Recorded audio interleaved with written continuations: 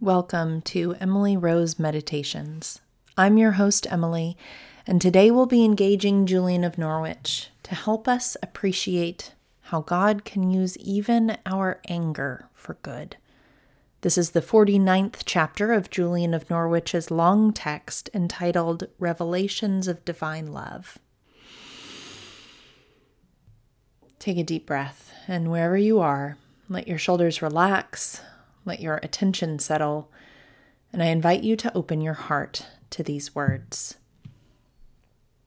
Now, this was a great marvel to the soul, continually shown in everything and considered with great attentiveness, that in regard to himself, our Lord God cannot forgive, for he cannot be angry. It would be an impossibility. For this is what was shown, that our life is all grounded and rooted in love, and without love we cannot live. And therefore, to the soul, which through God's special grace sees so much of his great and marvelous goodness, and sees that we are joined to him in love forever, it is the greatest impossibility conceivable that God should be angry, for anger and friendship are two contraries. It must needs be that he who wears away and extinguishes our anger and makes us gentle and kind is himself always consistently loving, gentle, and kind, which is the contrary of anger. For I saw quite clearly that where our Lord appears, everything is peaceful and there is no place for anger. For I saw no kind of anger in God, neither for a short time nor for a long one. Indeed, it seems to me that if God could be even slightly angry, we could never have any life or place or being. For as truly as we have our being from the eternal strength of God and from the eternal wisdom and from the eternal goodness, so truly we are sustained in the eternal strength of God, in the eternal wisdom, and in the eternal goodness.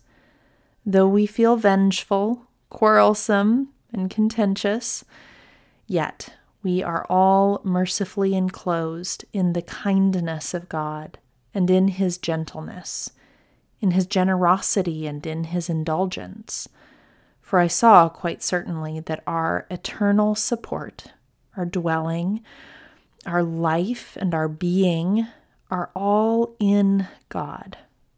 For as his endless goodness protects us when we sin, so that we do not perish, the same endless goodness continually negotiates a peace in us, in place of our anger and our contentious falling, and makes us see that what is needed is that with the true fear we should heartily beseech God for forgiveness, with a gracious longing for our salvation.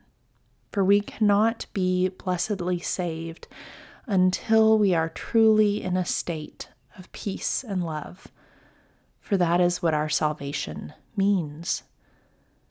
And though we, through anger and contrariness, which is in us, are now in a state of tribulation, distress, and grief, as our blindness and weakness deserve, yet through God's merciful care, we are certainly safe, so that we shall not perish.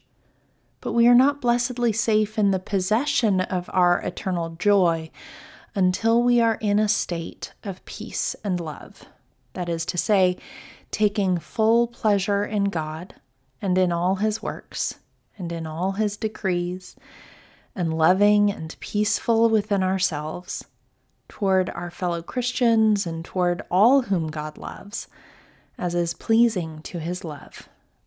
And this is what God's goodness does in us. Thus, I saw that God is our true peace, and he is our sure support. And when we are ourselves unpeaceful, and he is continually working to bring us into eternal peace, And thus, when, through the workings of mercy and grace, we are made humble and gentle, we are surely safe. The soul is quickly united to God when it truly finds inner peace, for in God no anger can be found. And I saw that when we are all peaceful and loving, we shall find no contrariness, nor shall we be hindered in any way by whatever contrariness is already in us. Our Lord of his goodness makes this contrariness beneficial to us, for it is the cause of all our grief and tribulations, and these our Lord Jesus takes and sends up to heaven, and there they are made more sweet and delectable than heart can think or tongue can tell.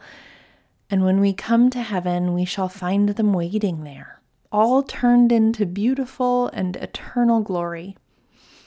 So God is our firm ground, and he shall be our bliss, and make us as unchangeable as he is when we are there.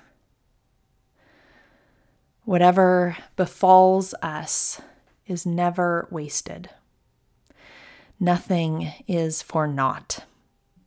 We may not see or know, but we can choose to try and trust that God works all of this together. Even anger and contrariness is not useless. Even our wasted energy in rage is recycled by this master artist and creator of the universe. Everything is always upcycled, remade, repurposed, transformed by God. Thank you for joining me today. The peace of Christ be with you.